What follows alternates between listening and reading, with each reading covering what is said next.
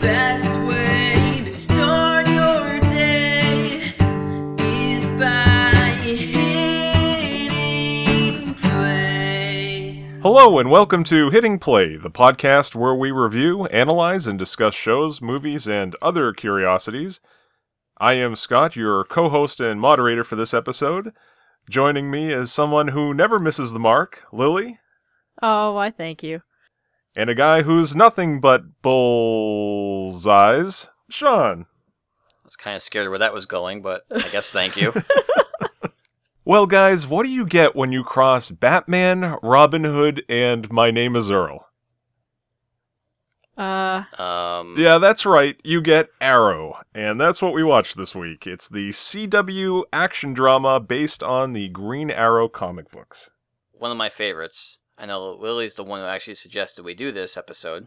Correct, Lily? Yes, this is correct. I've been now just to give your experience of everyone. We do this every episode now. It seems.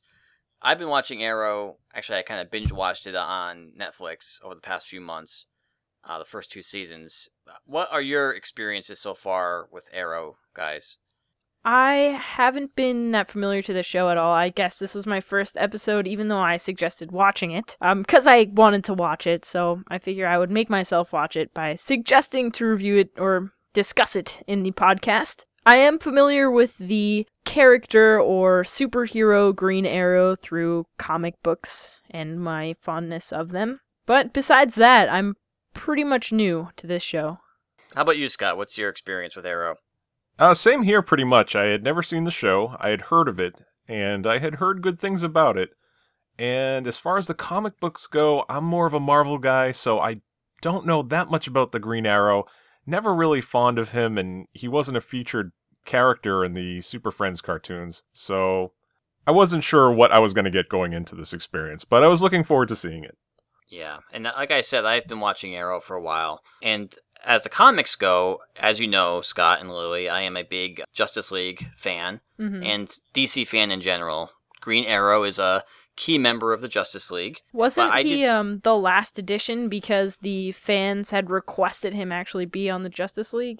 You know, I don't know that. I do remember him being on the Justice League since the beginning of the series, which is 1961-ish, when they had their own standalone Justice League of America series. He was also, I believe, in The Brave and the Bold.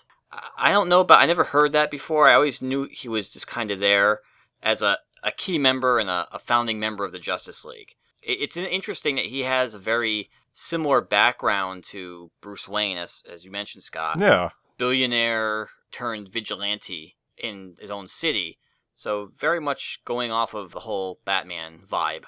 Yep, and a archery-themed analog, if you will. Yeah. Well, I have some information, guys, on the history of the Green Arrow, if you'd be interested in hearing that. Please. Green Arrow first appeared in More Fun Comics, specifically number 73, November 1941. Oh, wow. So More Fun Comics eventually became DC Comics, which we all know became a huge comic book company. The fictional history of the Green Arrow was his real name is Oliver Queen. He, just like Bruce Wayne again, was a billionaire businessman, owner of Queen Industries, a celebrity of sorts in Star City. Star City is a city that is rumored to be we don't exactly know where the location of it is. Just like Gotham City, we're not quite sure. It's on the East Coast. Metropolis is on the East Coast. But Star City has been given a location throughout the years as being in the Great Lakes area. It's also the replacement city for Boston, believe it or not, which is kind of close to our hearts. Also, one reference in the 70s that was in Connecticut. But now the known reference point for Star City is pretty much agreed upon as being somewhere in Northern California. So it's definitely a coastal city.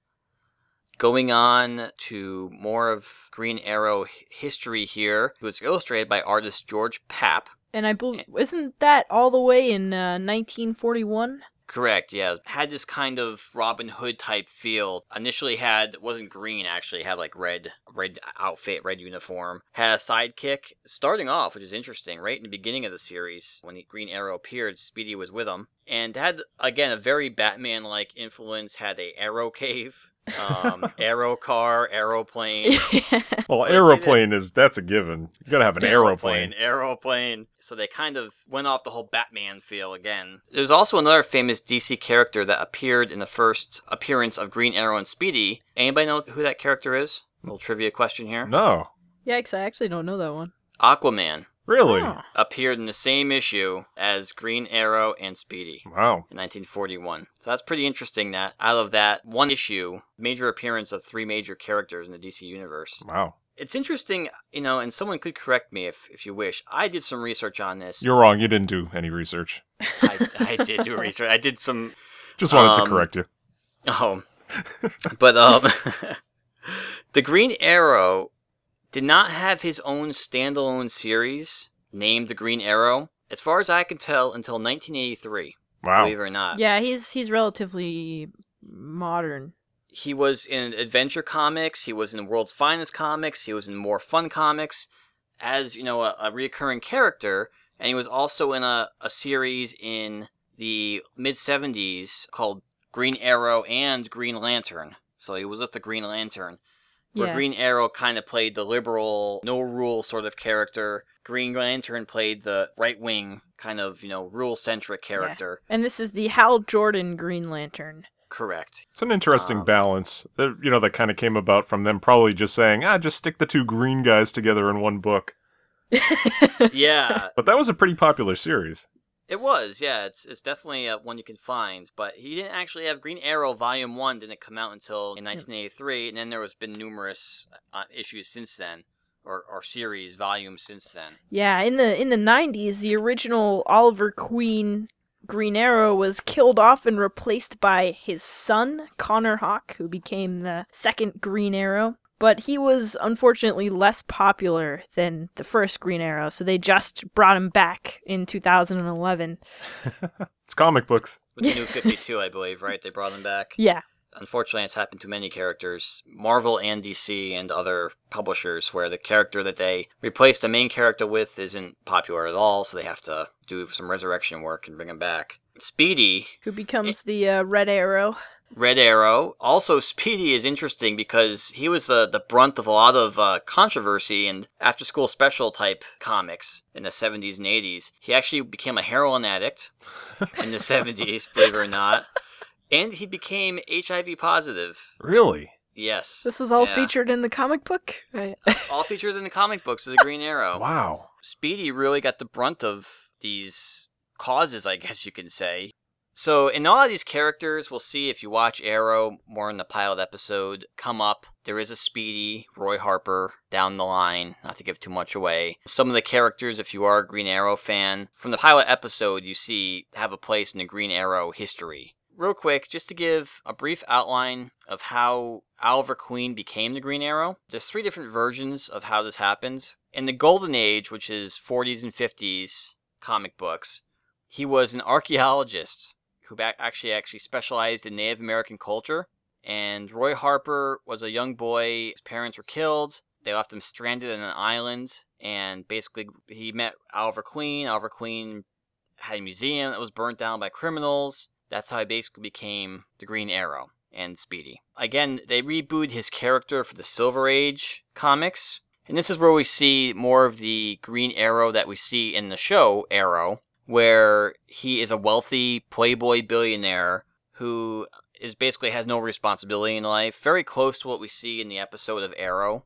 Accidentally falls off the cruise ship and is stranded on an island where he learns how to be an archer and learns these skills to make him the Green Arrow. How do you accidentally fall off a cruise ship? I mean, I I don't know. I can see if somebody pushes you off. A couple of that's how- cocktails, Yeah, hit a you stumble wave. towards the edge. And basically, he has a bunch of adventures on the island. He's eventually rescued by a commercial freighter, and it also talks about how Roy Harper was also the Indian reservation. Angle is there for Roy Harper in the Silver Age edition. I think that That's makes how way he more finds him. sense. Yeah, it's really actually I think the Arrow story makes more sense than him accidentally falling off a cruise ship, but we'll talk about that in a little bit. Now, the post-crisis, which is post-1985, when the Crisis of Infinite Earths happened, rebooted his backstory a little bit more. In this universe, the Green Arrow, Oliver Queen, was still a wealthy playboy, but was not the kind of wealthy, lazy, spoiled playboy. He was a hardworking executive. He was, I believe, the CEO of Queen Industries. But he still drunkenly fell off his boat and ended up on this island where he had to survive and learn how to be a hunter. Guy can't hold his liquor. He can't, no. And Well, IGN rated him the 30th greatest superhero of all time, so Wow. I know. I don't know exactly what they based that statement off of. Definitely not alcohol consumption or It must have been after this show. yeah. Well, he is definitely a character. You could see him almost like the wise guy type character on the Justice League. Some very interesting panels of them. Actually, one panel I saw, I think from the 90s, one of the reboots where Batman and Superman are confronting the Green Arrow. He basically calls them the Hitler twins because he didn't appreciate what they were doing and kind of compared them to fascists and dictators. So, Wow. very funny having that kind of comic relief, sarcastic comic relief, I guess you can say, with Oliver Queen. That's funny because in most of the modern animated series, it's the Flash in the Justice League who's that comic relief. Yeah, I think it kind of varies depending on which series it is or who's writing for it, or who's actually doing the voice acting for the parts. But definitely in the comics themselves, Oliver Queen kind of has the reputation of being a smart guy, a wise guy. Well, speaking of animated series, I'm just going to go ahead real quick and list the other series the Green Arrow is featured in. He is in a single episode of the Super Friends, and he is in a whole slew of the animated series that were created in the 2000s, like Justice League Unlimited, Young Justice, The Batman, Batman the Brave and the Bold, and several other DC Universe animated original movies. As far as live action shows, he's in Arrow, which we're talking about right now, and Smallville. Yeah, Smallville, he actually played a pretty prominent role near the end of Smallville series, the Smallville run, as Oliver Queen. I believe he was in Metropolis. He was Oliver Queen in Metropolis. He actually married one of the main characters from Smallville at the end of the series. I wasn't really fond. I did watch Smallville quite a bit. I wasn't really fond of his portrayal in Smallville. He just kind of seemed like compared to the character's portrayal in Arrow, he was very much a weakling in my opinion. So yeah, as was mentioned for this episode of our podcast, we watched the very first episode of the series Arrow, simply referred to as the pilot. It was written by the developers of the series, Greg Berlanti, who previously worked on other CW, WB shows such as Dawson's Creek, and Mark Guggenheim, who in addition to writing for TV, wrote for both Marvel and DC Comics, and Andrew Kreisberg, who also has a background in television, including a few episodes of The Simpsons that he wrote, and he is also the creator of the Arrow spin-off The Flash, which we will probably get into at some point, and he's actually currently working on bringing a Supergirl show to CBS currently. Oh, that would be pretty cool. Yeah, that looks pretty good. I actually had some screenshots from that, and that looks really impressive. And speaking of other Justice League adaptations, he was also involved in bringing a proposed Booster Gold series to the Sci-Fi Channel in 2011. That pretty much fizzled out, but it's still considered on the table, but, it's been almost 4 years now, so it's probably dead. They should put that out. Booster Gold's one of my favorite characters. And was in Smallville, by the way. Was he? Yes, he was. Yeah, see, I never watched Smallville, so I'm not... Yeah, neither have I. Yeah. He is I think it was like a 1 or 2 episode arc with Booster Gold, and actually Blue Beetle was in there also. They kind of tried out a lot of the Flash was in there for a while. Aquaman had an appearance for an episode arc or a few episode arc. Huh. So they did do that quite a bit with Smallville. Not calling them those names or basically teenagers, but did have them as characters. This episode was directed by David Nutter, who seems to have a knack for directing pilot episodes. The first 16 pilots that he directed were actually picked up by networks. It's a pretty decent streak there. Yeah, it's pretty good. Jeez. He also directed pilots for Smallville, the Sarah Connor Chronicles, which I know Sean is a fan of, Yes. as well as the Flash spinoff of this series, The Arrow, All very good pilots. I gotta say, the Smallville pilot is very good, and so is Terminator. The Sarah Connor Chronicles is very good pilots, and Flash. So he does a good job. And speaking of Smallville, on that long-running series, as Sean mentioned, there was a Green Arrow character, and that was played by Justin Hartley. However, the show's producers, they really wanted to stay away from that Smallville continuity, and they wanted to start fresh with their own interpretation of the DC universe. And it's been said that they wanted to focus primarily on the humanity of the characters first, rather than their powers. And that's something we definitely see here in this first episode of Arrow. I have a little bit of a rant for that. Okay, if I could jump in for 1 second. Absolutely. Sean's rant corner. Uh-oh. I love Arrow. The one thing, and they do mention it, and they dance around it a little bit in the later episodes, I wish they would just call it Green Arrow. I don't know why they don't. Yeah. I've looked up message boards about this. They shy away from it so much, and it's so stupid. The Flash is called the Flash, you know. I don't get it. Just call it the Green Arrow. That's what he is. The Green Arrow's gone by several different aliases over the years, like Dark Arrow. He has gone by just Arrow as well. Before this, I'm pretty sure. I don't like it. I like Green Arrow, and it should be green. He's green. He uses green arrows. He should be called the Green Arrow. No, but it's true, though. And I read about future episodes, and really, they only mention him as Green Arrow, like, once. Yeah, and it's in jest in that episode. Oh, they should call him the Green Arrow. One of the characters says, "No, I don't like that name," says Oliver Queen. You're the Green Arrow. Be the Green Arrow. Yeah. Yeah, just come on, you're the Green Arrow. Yeah, I don't get that. So they cast Canadian actor Stephen Amell as the Green Arrow, and he really impressed at the audition.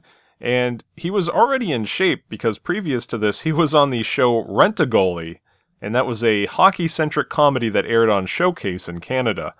And I found this interesting. He did go through some archery training, including studying how archery had been incorrectly portrayed in TV and movies.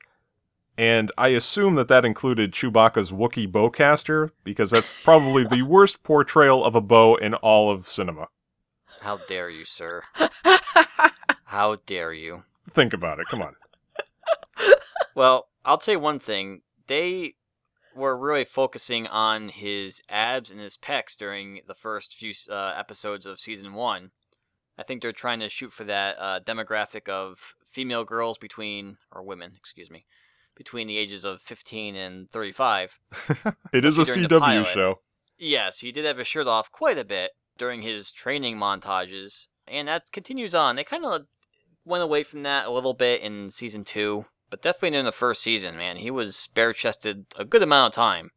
And production on this episode began in March of 2012, and it aired on the CW network on October 10th, 2012. So for those wishing to follow along with us, this, along with all of Seasons 1 and 2 at the time of this recording, are available on Netflix. Okay, so let's hit play on the pilot episode of Arrow. So we start with a scene of a man in a green hood, and he's running panic through the woods with disorienting camera work, and this really is the Pacific Coast, actually. They, just not the side that they want you to think it is. They filmed most of this series in Vancouver. We see where he spots a Chinese fishing boat, and he fires an arrow to light a beacon. We learn that the name of this island is Yangyu, and that's supposedly Mandarin for purgatory, and it's located in the North China Sea. I did look this up, and it does translate to purgatory in Mandarin Chinese. Well, I hope they got that. They did get that. They did get that right. Yes. Now, on the shore, we see something. Now, me not too familiar with DC Comics, I at least knew that I saw the mask of Deathstroke the Terminator right away. Yes, you did. Yes, you did. And the good thing about Arrow is they didn't just write one episode at a time and say, we'll figure it out as we go along. They have this whole thing planned out for seasons, I'm assuming. Because there are lots of flashbacks, as we see in this episode and the future episodes, of his time on the island. Because first thing I asked myself in these scenes was, how did he become so good at archery and what he's doing, being on an island for, 5 years? Yeah. Tom Hanks didn't get that good at anything when he was in the island in Castaway. Yeah, just besides yelling Wilson. Yeah, crying to a volleyball.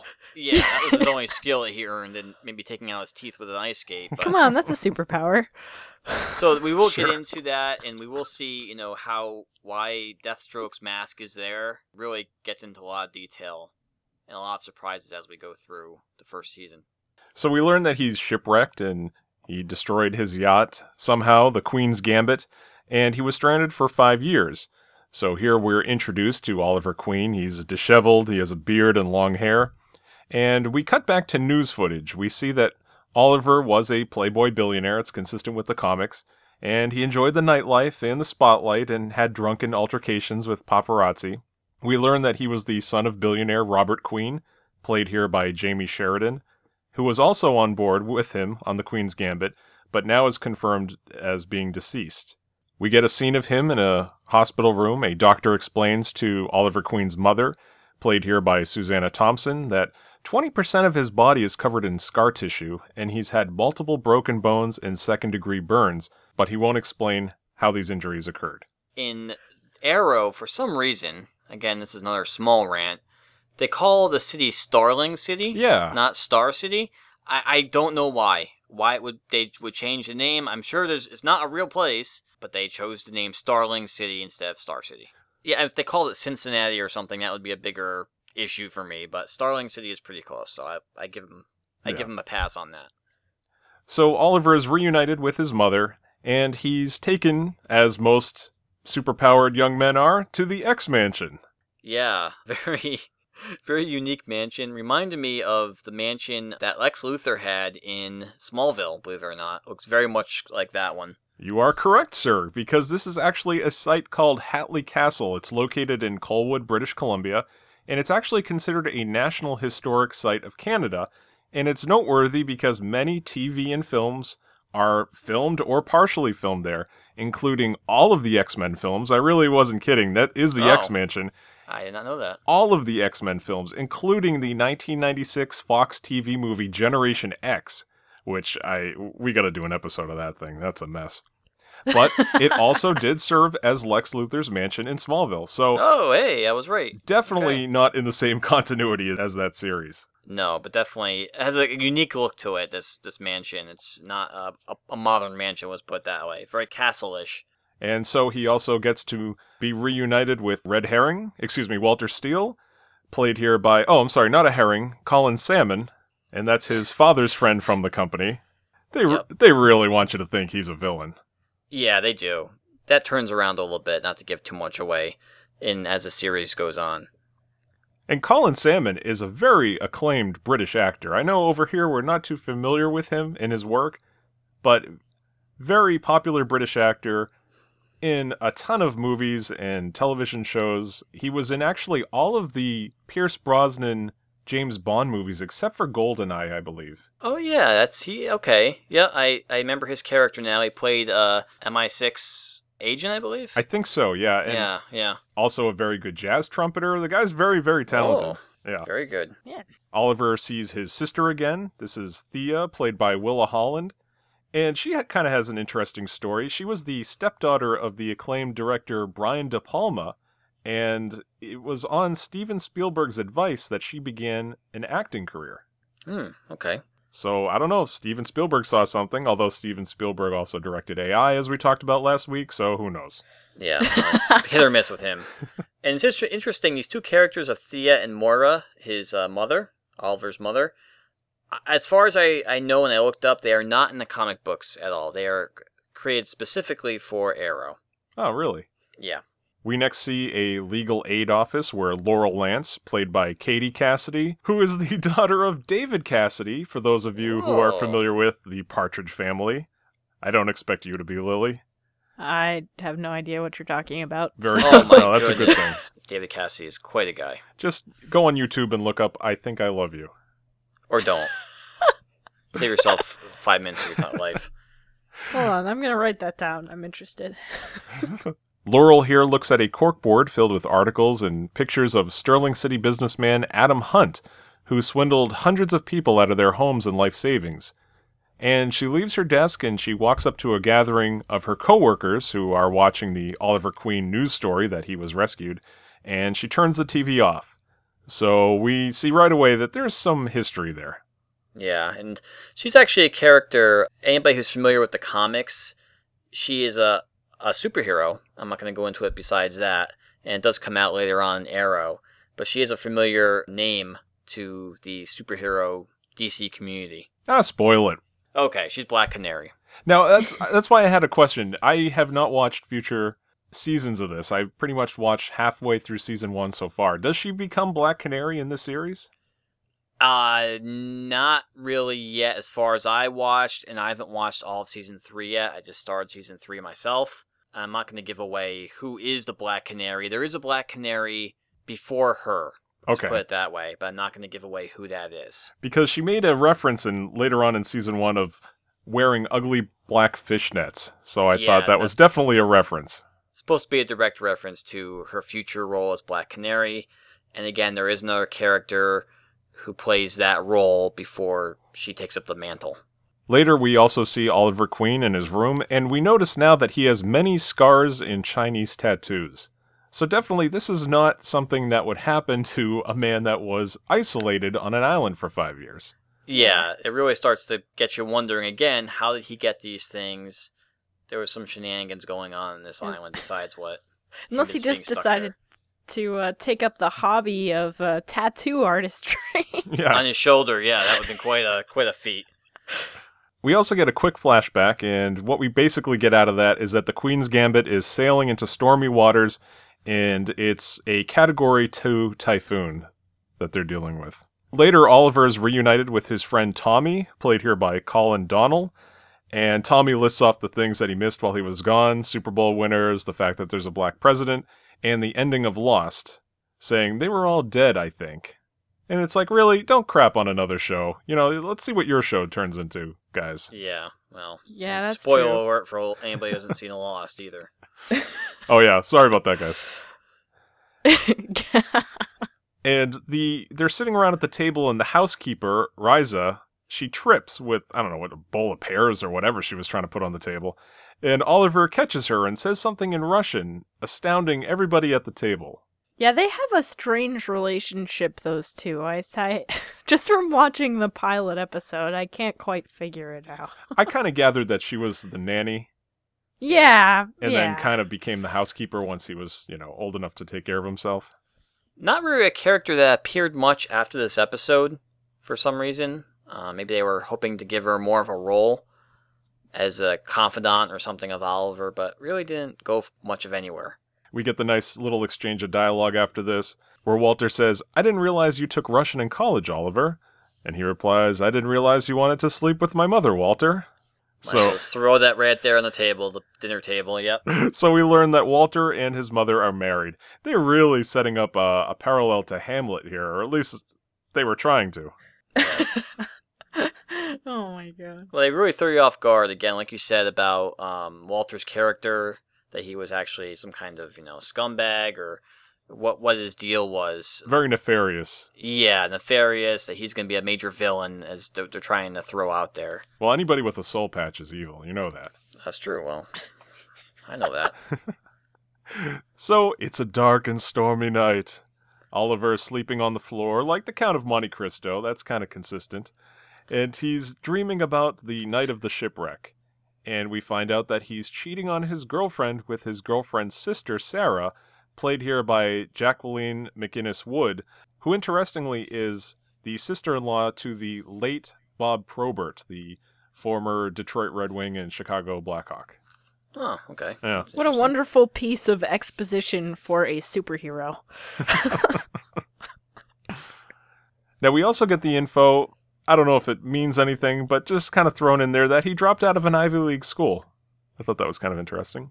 Yeah, I noticed that. Kind of thrown off he has the Silver Age Oliver Queen backstory, where he's just kind of a slacker playboy, can drop off college, not even care about it. Yeah. Or cheat on his girlfriend with her sister. Which I believe is the Jack Kirby writing of the interpretation of the story. I believe, yes, you are right. That's Jack Kirby. Jack the King Kirby. Mm-hmm. So, what happens next? Well, the boat flips over, and Sarah is sucked into the briny deep, as Oliver makes it to the surface where a lifeboat that contains his father and a crew member are floating. So that's all we get. Now we see that Oliver is really tossing and turning or shouting or something during this dream, and his mother runs in to try to wake him up, and you don't sneak up on Green Arrow. He gives her a martial arts flip and kind of gets ready to chop right at her throat. And then Walter comes in and saves the day. Kind of stops him from doing that. This whole time, though, I was looking at the window. It's raining like crazy and the window's open. I'm like, somebody just shut the window, please. The next morning, we get this small scene where Oliver looks under his bed at a green wooden box. This is the second time we've seen it. The first time he wouldn't let the chauffeur touch it. So I think we all pretty much know what's in there at this point. Sure. Diamonds. Wilson the volleyball. Perhaps his copy of X-Men #1. Ooh. Perhaps they found on the island, yes. Yeah, don't let anybody touch that. 9.8, I believe it was. Oh, good grade. Oliver's sister and her friend are getting ready to snort some pain medication. Oliver walks in and they kind of hide it, and he presents his sister with a hosen, if I'm saying that correctly. And it's a stone with writing, and it's something, I guess, in the Buddhist faith that symbolizes reconnecting. Kind of an interesting thing. And we get a scene now where Tommy takes Oliver out and about in the city in his Mercedes, and Oliver has him stop in front of the abandoned Queen Steel Fabrication and Welding Factory that his father sold off. And Tommy basically saying that it's a good thing that he sold it off. The city is really going to heck in a handbasket, and it's not the same Starling City that Oliver's used to. Tommy asks if he wants to see the one person that isn't happy he's alive, and Oliver already knows it's Laurel. So we cut back to that legal aid office, and Oliver is waiting for Laurel at her desk, and they catch up, and he apologizes for Sarah's death on the boat. She said, "It should have been you." So we find out that they have this whole history, and I just thought it was funny. Arrow and Lance have a relationship. That's pretty sharp writing. Oh. Very good. So Tommy and Oliver walk back to the car, and just a side note here, we get a good look at Tommy's license plate, and instead of a state name, I don't know if you guys saw this, it just says Beautiful Evergreen State. Of course. I didn't see that, but that's what Starling City is in the Evergreen State, which is obviously Beautiful. somewhere in the United States. They're immediately ambushed by a gang of guys wearing red skull masks, and Tommy and Oliver are tranquilized, and some random guys shot up. So, they were definitely trying to preserve these two, and anybody else in the way was getting killed. Poor guy, too. He's just coming out of the restaurant to, probably take a break or something, and, stumbles upon this, gets shot. Yeah. He reminded me of the Sesame Street guy. 6 banana cream pies! And then falls down the stairs. Poor guy. With bullet holes in his chest, yes. Yes. That'd be traumatizing. So in a daze, Oliver has another flashback. And they did a very good job, as Sean mentioned. They set this story up, and they were only going to reveal to us what they want us to see at any given time. And they're going to cut back to this for quite a while. And we see that he's on the lifeboat, and his father gives him the last of the drinking water, and saying that to the other guy on the boat, that if any of them is going to make it out of there alive, it's going to be Oliver. Yeah. Oliver's father also tells him, "I'm not the man you think I am. I didn't build our city, I failed it, but I wasn't the only one." Yeah. That's all we get. So Oliver wakes up and he's now tied to a chair, and this gang is tasing him, and they're questioning about what his father told him, and he says, "He told me I'm going to kill you," which I'm like, really? Yeah. After we discuss the show, I'll talk about my feelings about it. But... Making sure the entire time that Tommy is unconscious still at this point. I noticed that. Yes, very important to him. And he shows them that he's no longer zip-cuffed to his chair, and a whole fight ensues, and he parkours around machine gun fire quite well, and he catches up to the last guy and gets him in some sort of backwards chokehold, which he'll do many times, I've noticed, at least in Season 1, and he snaps the guy's neck, telling him that no one can know his secret. Very dark for... Yeah. Very.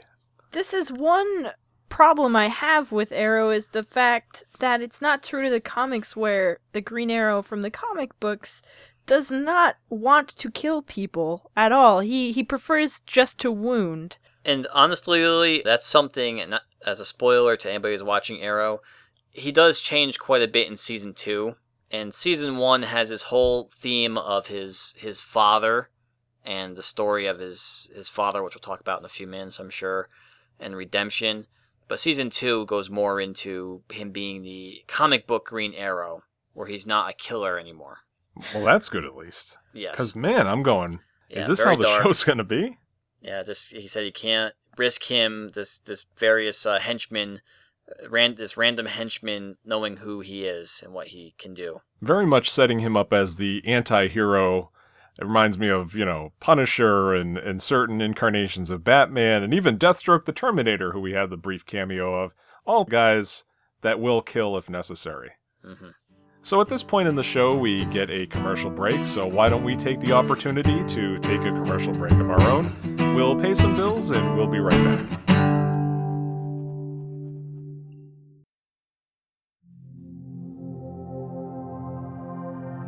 There's a superfood that you've been ignoring. Crab apples. Did you know that one crab apple has more antioxidants than 10 medicines? Probably. Crab apples. Add a tart flavor to a quesadilla. Crab apples. Throw one at a door for a long-distance knock. Crab apples. Your old Sega Genesis cartridges won't play? Rub some Crab apples. on them. Juice them for a homemade throw-up potion. Crab apples. Feed one to a spouse to betray their trust. Crab apples. Mail one to a random acquaintance to teach them that, hey, sometimes anything is possible. Crab apples. Kick one to test your sandals. Crab apples. The only fruit that you can Crab cut... apples. Little too early. Sorry about that. The only fruit that you can cut with a DVD. Crab apples. Hold one in your hand and say, Papa, I'm a giant. Crab apples. Combine hundreds of them with toothpicks and make Crabapple Man. He understands you. Crab apples. It's the best food that you probably just throw at hubcaps. Crab apples.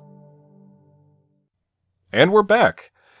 Now, at this point of the show, there is a detective, played here by Paul Blackthorne, and he's speaking with Oliver and Tommy back at the mansion, and they tell him that a man in a green hood saved them, and took out 3 armed kidnappers. Now, I just have him in my notes as a detective. In fact, I refer to him, I think, in my notes as Detective Jerk, because there's really no name at this point, and I'm going, man, this guy is a real jerk, He doesn't know what's happening, and he's being very insensitive with a very delicate situation. Of course, we'll find out later why, but at this point, he's just a detective. Detective Jerk. Yes. Detective Jerk. And Oliver does some research on Adam Hunt. He's played here by Brian Markinson, and he finds his name in an old journal. Oliver is told by his mother and Walter that he will now be accompanied, after this happened to him, he will now be accompanied by John Diggle, played by David Ramsey, who has a black belt in real life, by the way. Oh, I did not know that. Oh, really? John Diggle is an Air Force veteran, and he's hired to keep Oliver safe. And this is a guy that was created just for the show, but since the relaunch, the New 52, John Diggle is now a part of the Green Arrow comic book series. Yes, he is. Now, during their Bentley ride, Diggle kind of lays down the new ground rules for Oliver, tells it how it's going to be, and as he does, Oliver, of course, jumps out of the back seat and disappears. And we get a scene where he jumps the fence at the Bandon Factory, and immediately begins renovation. The guy gets right to work, setting up a crime and a weapons lab / gymnasium. It's the montage of him setting up. Yeah, take note, ladies. This is the montage of him using computers, crafting arrows, and more of that shirtless workout time Sean was talking about. Now, this is kind of unbelievable to me because he brought in 2 bags. Okay, that's reasonable when he first went in. Yeah. Next scene, you see him with a pickaxe picking through the walls and through the floor. Yeah, and then he's got a whole setup with tables and computers. And he has huge equipment. You see that he has like a pulley system and dropping equipment into the basement of this place. And it's like, okay, so he did this all in one day? Is he getting stuff FedEx there or what? This is ridiculous. I do like the two things I liked about this scene was, which is a reoccurring thing, and I wish I could do this because it would be fantastic. The best way I could describe it is pole, step up, jumping thing. Where it's the two bars with different notches in it. Yes, Oh, yeah. yeah. And he's able to, like, jump his whole body up, and the pole goes to the next notch, and he keeps on climbing the notches with the pole. That's fantastic. Yeah, but then how do you get down? You fall. You do it reverse.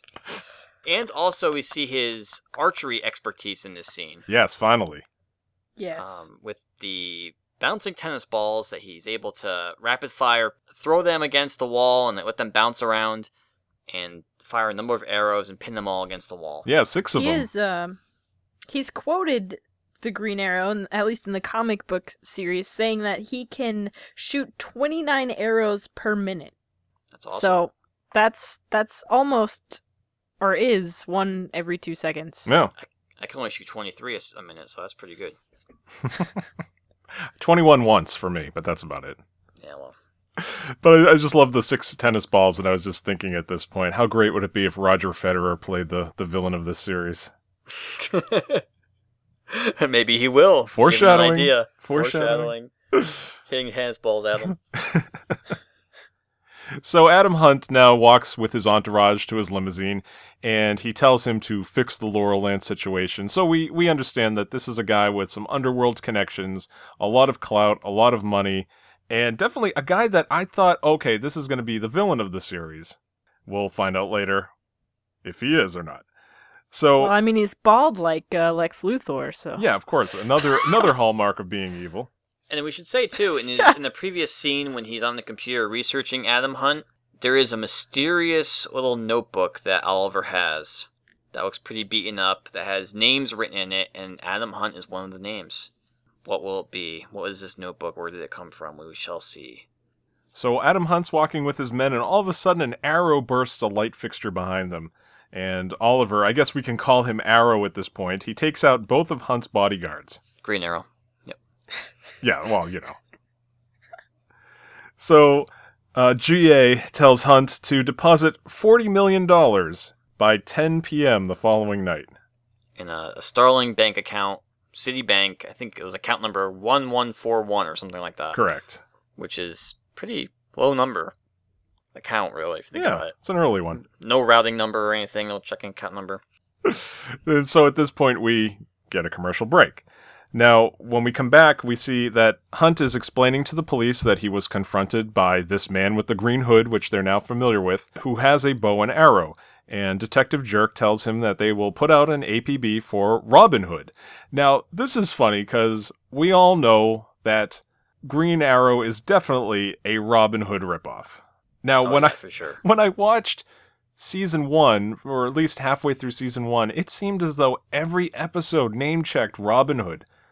What is this, some sort of Robin Hood? Oh, this guy's Robin Hood. They mention Robin Hood. Okay, we get it. You're totally copping to the fact that the creators cannot deny the similarities. I Yes. just thought that was funny. It's Robin Hood. Yes.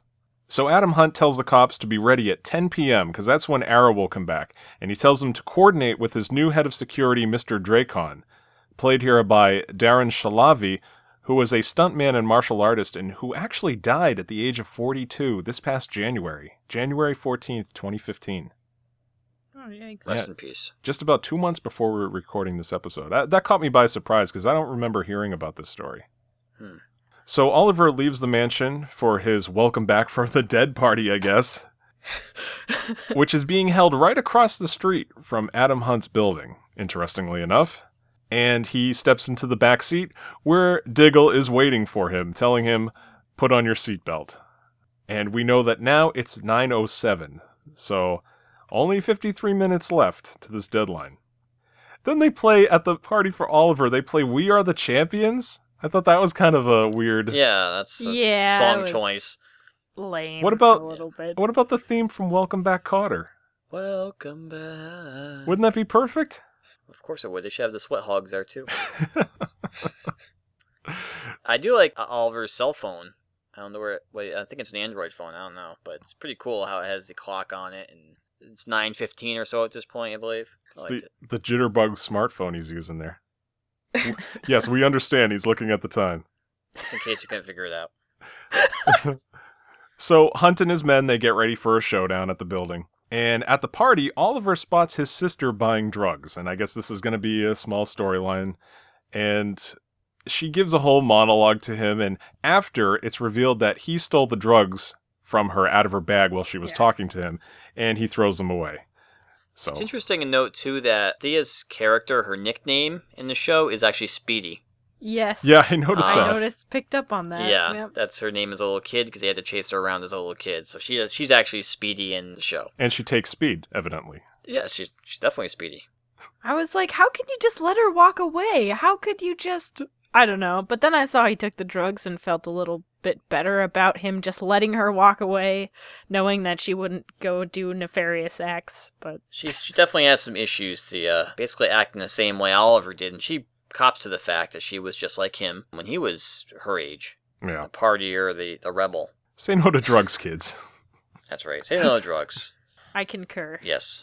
So Oliver meets Laurel at the party, and she apologizes to him for being harsh earlier, and she asks if her sister suffered when she died, and we get a flashback of her being essentially flushed down a toilet, and then he says, no. She says that she's there for him if he needs to talk, and I'm like, really? I don't like anybody in this show at this point. She was like the last person that I was like, okay, I could understand her her and Diggle, I should say. I like the John Diggle character. But, man, there's very few that I like in this show at this point. I definitely agree with you. This was a lame choice of dialogue for me, this scene. They should have cut this. Should have been on the floor somewhere. Because she would not, in my opinion, change her opinion of Oliver so quickly. It's ridiculous.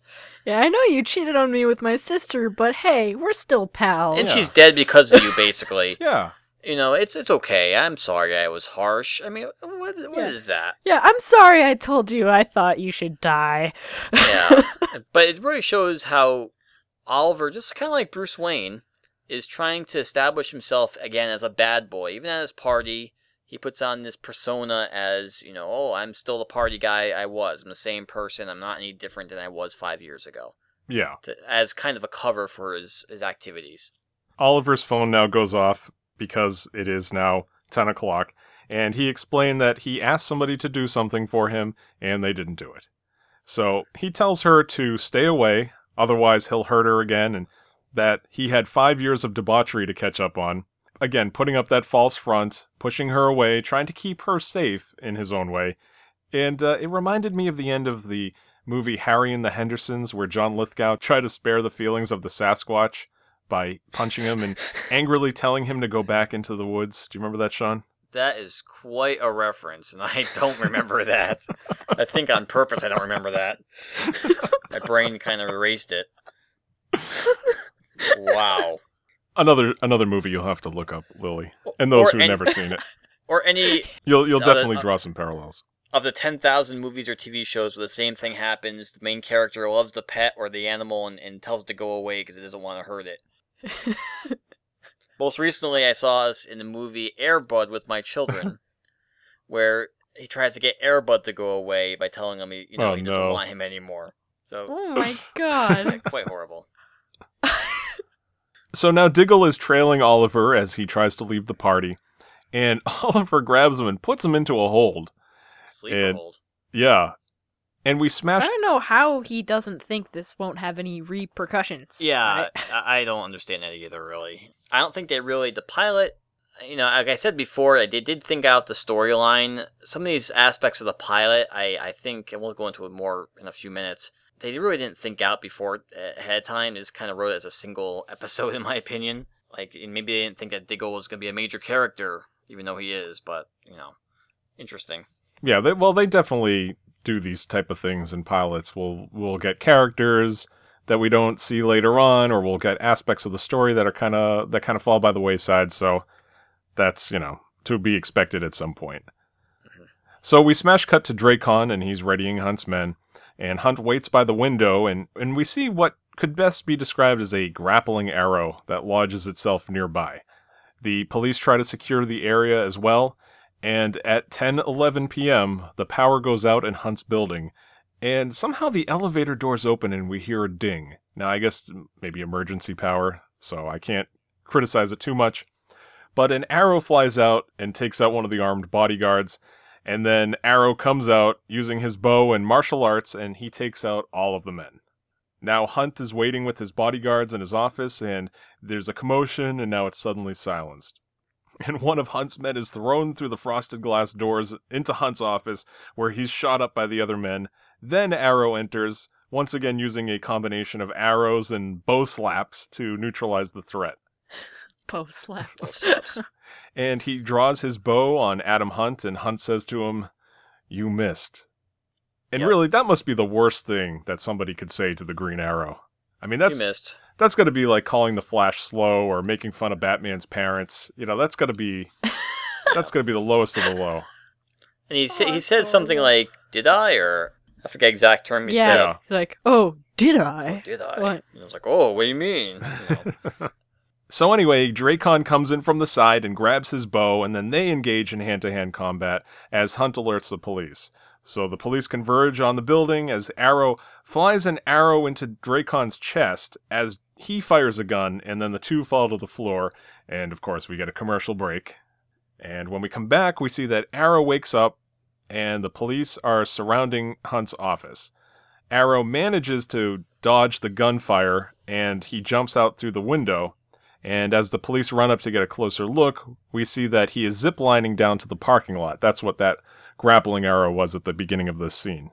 Down to the other I think he actually goes to the other building, doesn't he? Yeah. The other building where the party's happening. Yeah, it's like, just follow Yes. the zip line. Yeah, they see it go down. Yep. There is literally a connecting thread, officers. I know. Oh. So back at the party, the police end the festivities to find Oliver, and Oliver pretends, of course, not to have any knowledge. And the police basically know that the same green-hooded vigilante that attacked Adam Hunt also saved Oliver Queen, so they're very suspicious of this sudden connection. So, to try to dispel this, Oliver announces to his guests that he'll give $2 million to anybody that can find the nut bar in the Green Hood. Yes. Nut bar is such an odd term. Nut bar. Yeah, Green nut bar. I've never, that seems like never heard that. a standards and practices note to me that they had something else and they're like, can you just call him a nut bar? I guess so.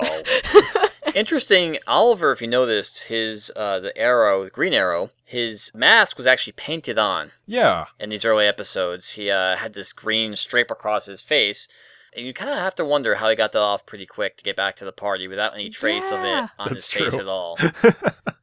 I was thinking the same exact thing. When I played softball a few years ago, I would have black stripes under my eyes for the sun. It took forever to try and, like, scrape it off. I don't know how he did it in, like, 30 seconds. And his eyes and his eyelids, it's very interesting. Yeah, It would've got back been- to the party. It would have been funny if his eyes were all red and everything from him rubbing them and he had like green eyeshadow left. That was it. Yeah. So Detective Jerk, now holding back his anger, or trying to hold back his anger, says, "Did you even try to save my daughter?" So this is the moment where you go, oh, okay, this is Laurel and Sarah's father. Really a conflict of Yes. interest. He really should have recused himself from this case entirely. Yeah. That's true. Has the first name of Quentin Lance. Quentin believe it or not. Lance, yes. Quentin Lance, yep. Another very old character, or at least Detective Lance, not Quentin Lance, because this was a name given for the show, but a very, very old character, Detective Lance. Yes, Again, connected to the Black Canary character. correct.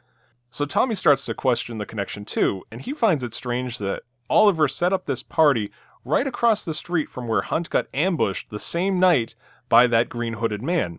And he just tells Tommy to be happy that he's alive. Yeah, kind of play it off like, aha, it's not a big deal. Yeah.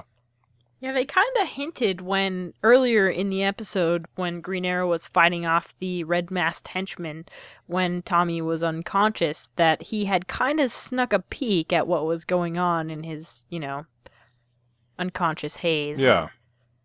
But so I don't know. For me, he definitely knows that Oliver is the Green Arrow Is at this it point. foreshadowing? Who can say? Ah, you can spoil it. It is foreshadowing. I say. So we cut back the next day at Hunt's office, and he finds out that $40 million has vanished from his account without a trace. And Hunt asks, how did he do it?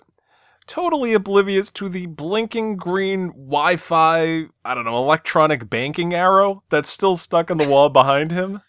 And you could see another scene where Oliver is watching the money transfer from the little infograph there of one account to the other, progress bar draining away. And I have a real problem with this. I don't know if Lily is something you were going to mention. He's been home for 2 days now or so, and he's able to acquire this, pretty intense hardware. Not even going back to the whole thing about him building the arrow cave. Yeah, that's true. He gets this been gone for 5 years, but able to figure out how to create this. I'm in IT, and I couldn't figure out how to do this in 2 days. Well, you got to imagine it's been a lot more than 2 days. We have the montage of him training and renovating, so we got to imagine that a couple of days have passed. It's not too long because he's still having that welcome back party. So let's say a week. Even give him a week. Okay. Still, that's a very short period of time to figure out the technology. I don't buy it. And it kind of goes into, later on, we introduce other characters that help Oliver. Felicity is one of them in later episodes, who's a computer expert. Another old comic character. Yeah. She even mentions later in the episodes that he's basically an idiot when it comes to computers, or not as up to her standards at least. So, and you gotta imagine, he's been on this island for 5 years. How many operating systems have come into being in this amount of time? Yeah, definitely. ITT Tech must have been on the island. That's all I can guess. I don't know. Maybe season 4 or season 5, we'll find out. Yes, he goes some training, from a IT professional on the island. So yes, as Sean mentioned, all the money is going now back electronically to all the defrauded victims. Exactly what they lost, they're getting back. And he then crosses out Adam Hunt's name from this mysterious journal. And so, of course, now we understand, this is going to be a villain of the week type of thing. At least somewhat. Yes. And he looks at a picture of his father, and we get another flashback to the lifeboat. We see here that the 3 men are near death, and the one crew member, he's holding a knife to the box of supplies to protect it. And Oliver's father tells him to survive so that he can make things better and right his wrongs. He then takes out a gun and shoots the other man in the boat, and he tells Oliver to survive, then he shoots himself. Yes, in the head. Yeah, pretty crazy. And so now back in current time, we're back at the law office, and Laurel tells one of the people who just received their money not to ever speak of it again. And we see that other people are calling this law office to say that they got their money returned as well. Tommy now takes a walk with Laurel, and they talk about all of their past and all of their, shall we say, encounters. And I don't know, I guess it wouldn't be a CW show without some sort of steamy love triangle. Yes. And she walks away as Arrow looks down from a fire escape. So he's a creepy stalker as well. Of course. So we get a final flashback scene of Oliver on the lifeboat approaching the island. In a voiceover, he explains that there are many more names on this list of those who rule his city with intimidation and fear, and that every last one will wish he had died on that island. Again, foreshadowing what this season will be about. My name is Very Earl. cryptic. My name is Earl. My name is Oliver. So, at night, a man says that the police will never find out who tried to abduct Oliver and asks if another abduction should be arranged. And it's Oliver's mother that replies, No, there are other ways of finding out what my son knows. Dun dun dun. Dun, Dun, dun, dun, dun. So there was more involved in this. Yes, that goes into the drama, which is Arrow in season 1 and 2. So I have to ask now at this point, and Sean, we know that you have the most experience, but what did everybody think of this episode? All right. Well, I'll go first Sure. because I'm the one who suggested it. Because I wanted to watch the show, I was very interested in watching a show specifically about Green Arrow because it was one of the DC superheroes that I did not know as much about as the other ones. And like Sean, I prefer DC to Marvel. So, for me, I think this show turned out to be a little too melodramatic and cheesy for me. I mean, he told me I'm gonna kill you. Like Terrible dialogue. I mean, terrible. that one was really bad. Mm-hmm. Yeah. Or like, I want to make you proud. I want to grow up into the person that you wanted me to be. And I don't know if it's a show I should stick with, if it gets better, but I don't know. I don't know if the show was really for me. Yeah, and it's not even true to the persona of the Green Arrow in the comic book. So I'd much rather just read a comic book than watch the show, I think. That sounds kind of harsh, but I have a very similar opinion to Lily in this case. It was very melodramatic, and I expected that going into this drama, being a CW show, and it was very dark, very humorless. I'm not the one that came up with this notion, but I certainly agree to it. I've heard people say that lately a lot of superhero adaptations have tried to copy what Christopher Nolan did for Batman. They think the best way to handle these characters is to go darker, more gritty, humorless, and really that only worked with the character of Batman. This was a tortured soul, this was a silent loner, and it really worked well for his character. But when you have a character like Superman and you try to make him gritty, you get Man of Steel. When you tried to, they're going to do this with the Fantastic Four pretty soon, and I don't know how that's going to turn out. It didn't work for me too much to see this character, which, if you see him in the comics, he's got a big smile on his face usually, and like Sean, or I can't remember, one of you was saying he's, a happy character, kind of a smart aleck. I would have liked to see more of that. How Spider-Man also liked to joke around. It would have been nice to have a little bit of levity. As far as the show goes, I did not like any of these characters except for John Diggle, and I've heard people mention that Walter Steele is kind of an upstanding guy in this show, so he's probably a character I would like. But everyone seems pretty trashy, everyone's hurt each other and done horrible things to each other, and still continues to. And Green Arrow himself doesn't really have a personality for me. Yeah. He's like just this superhero who has these witty one-liners, and that's about it. Yeah, I definitely agree with that, yeah. So, I mean, I gave the story a chance. I am not the type to watch one episode and completely dismiss it, because I don't think that's fair to do to any show.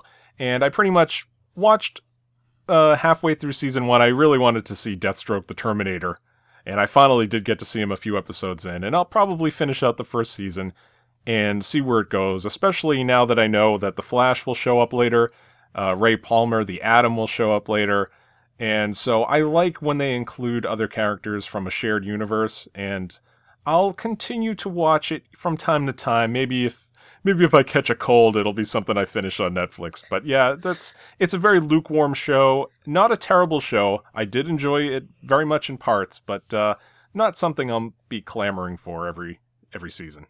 Well, I can tell you guys, I felt the exact same way as you do when I first saw this. And I actually watched the first couple episodes of Arrow when it first came out in 2012. Mm-hmm. And I did like it quite, a little bit. But I was very turned off by the whole CW syndrome, I guess you can say.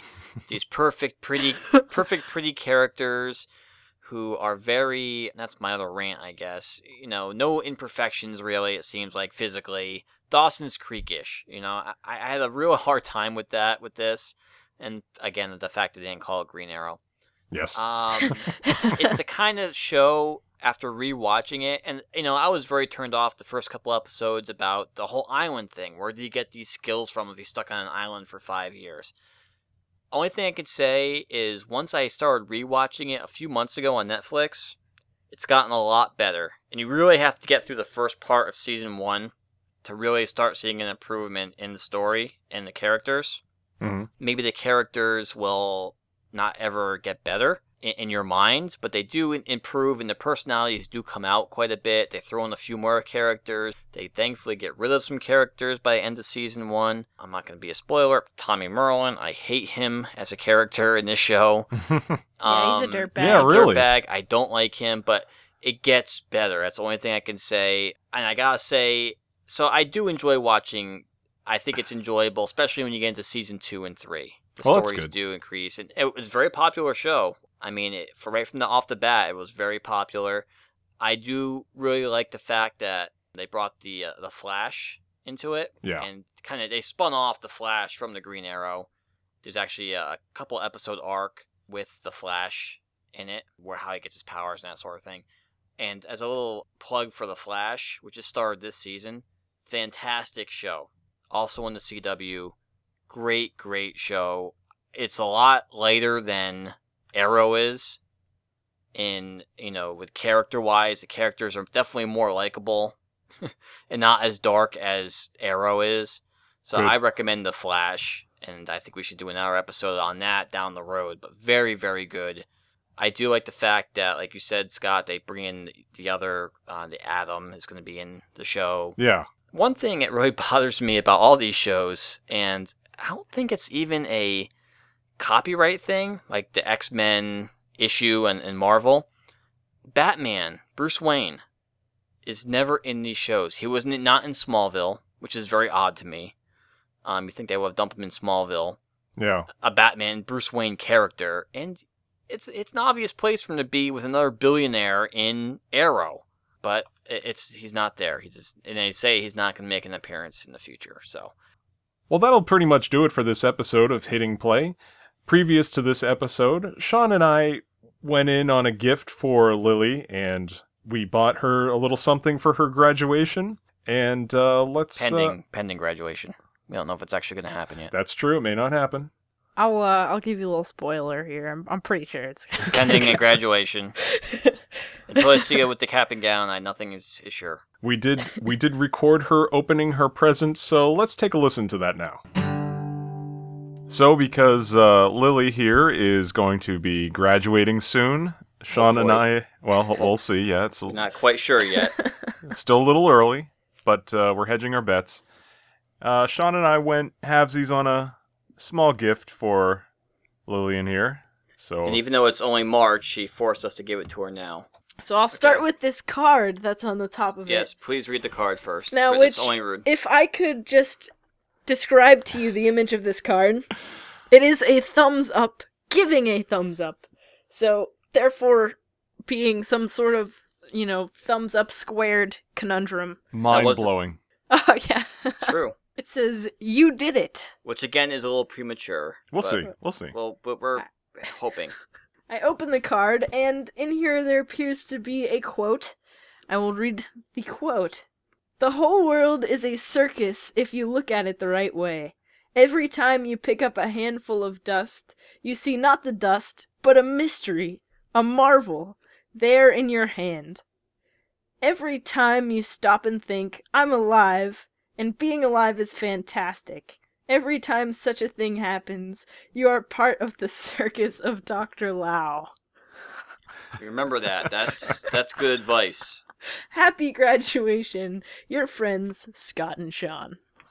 Okay, Well, that's you can lovely. get to it now. You've been waiting many days for this. So I don't know how I'm going to get through all the packaging tape on this package.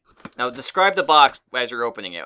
What is this box? How big is it? Let's see. This box is probably 3 times the size of my head. It's kind of heavy. It is a cardboard box, completely surrounded in packaging tape. I don't know. Because Scott didn't see me wrap this. I did all the wrapping myself. I did see pictures, though, of it Yes. completed. Yes. I Alright. didn't see the inside. So. So I'm trying here to get the packaging tape cut open without damaging the contents. Alright, well, I still haven't gotten through the packaging tape, so... Alright. Okay, we finally got the top of the box open here. Okay. And there is another box with more packaging tape and something What's in the box that... in the bottom of this box. First of all, I took out another box, but below that other box is some bags of rice. Oh, that's why it was so heavy. Yep, that was the weight Yep. factor, and also 2 packages of whole wheat spaghetti. Oh, Yep. great. Yeah. Which, Okay. Well, we figured that college is expensive and you need some food, so... too bad I can't eat it. Oh, of course you can. Come on. Well, you can sell it to your dorm mates for, Yeah, I don't know, I'll just, whatever you know. kids Yeah. nowadays. No, but thank you. Very thoughtful. Very thoughtful. For with art your- class. That's in it. college. Okay, so great gift. All right, so now we're gonna go to this How heavy is this box? not heavy whatsoever. Oh. Okay. It would be funny if there was nothing in that second box. Yeah, it would. If something like jumps out at me, I'm gonna wig out. Oh, that would have been a good idea, Sean. I forgot to put food in there. Oh my So, god. so what size How is much- this box? This second box? I would say it fit inside the other box, so it's probably about 1.5 lily heads, if we were gonna use that as a unit of measurement. Sean, how did you get all this packaging tape on one box? I don't know. How much did you use an entire roll? Okay, there we Pretty go. much. Here we go. Oh my god. Okay, now it's finally open. You wrote a fake price on this too. What Take is it out. that? Whoa! Whoa, whoa, whoa, whoa. Oh, sorry. Okay, so what is in the box? It is a comic book. What comic book that's is a it? good one. What comic book? Yeah, there you go. It Happy appears to graduation, be Lily. Lois Lane. So Superman's girlfriend, number 94. Oh, wow. That's a key issue, right? Is it in Yep. good shape? It is, it's awesome. We left the price on it. Can you tell us what the price is that we... Yeah, we the paid for price this? you guys wrote on it is $3,000, but it looks like the actual price is $175.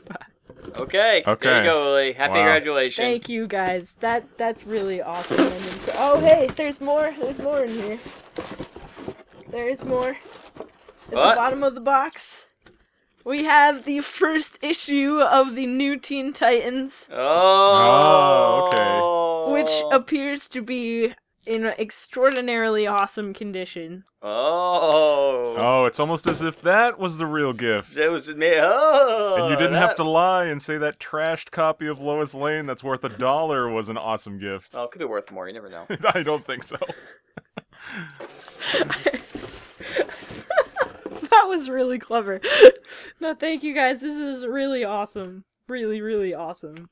All right, so in just to summarize this here, I got 2 packages of long grain rice and 2 packages of whole wheat pasta, a battered Lois Lane edition number 94, and the first issue of the new Teen Let me Titans. see it. I can't see it. Is that the right one, Scott? We weren't supposed Oh, to do that's that. mine. Yeah. man. Okay. She's supposed to get the one with the coffee ring on it. Teen Titan number 1. Numero uno. New Teen Titans number 1. That's awesome. Yep. Thank you Okay. guys. That's You're awesome. welcome. You're very welcome. Okay, now Lily, I have to ask, are you still keeping that comic book in good shape? Yeah, it's in the hard plastic sleeve that I believe you slipped the Lois Lane issue in. With a backboard and my nice cardboard box over there. Very nice. Yes. And I did look up the value of that Lois Lane comic, and it is worth 40 whole cents. American. Keep your eyes on that one. Yeah, That's just maybe gonna I can go up. trade it for a pack of gum someday. Maybe. Perhaps.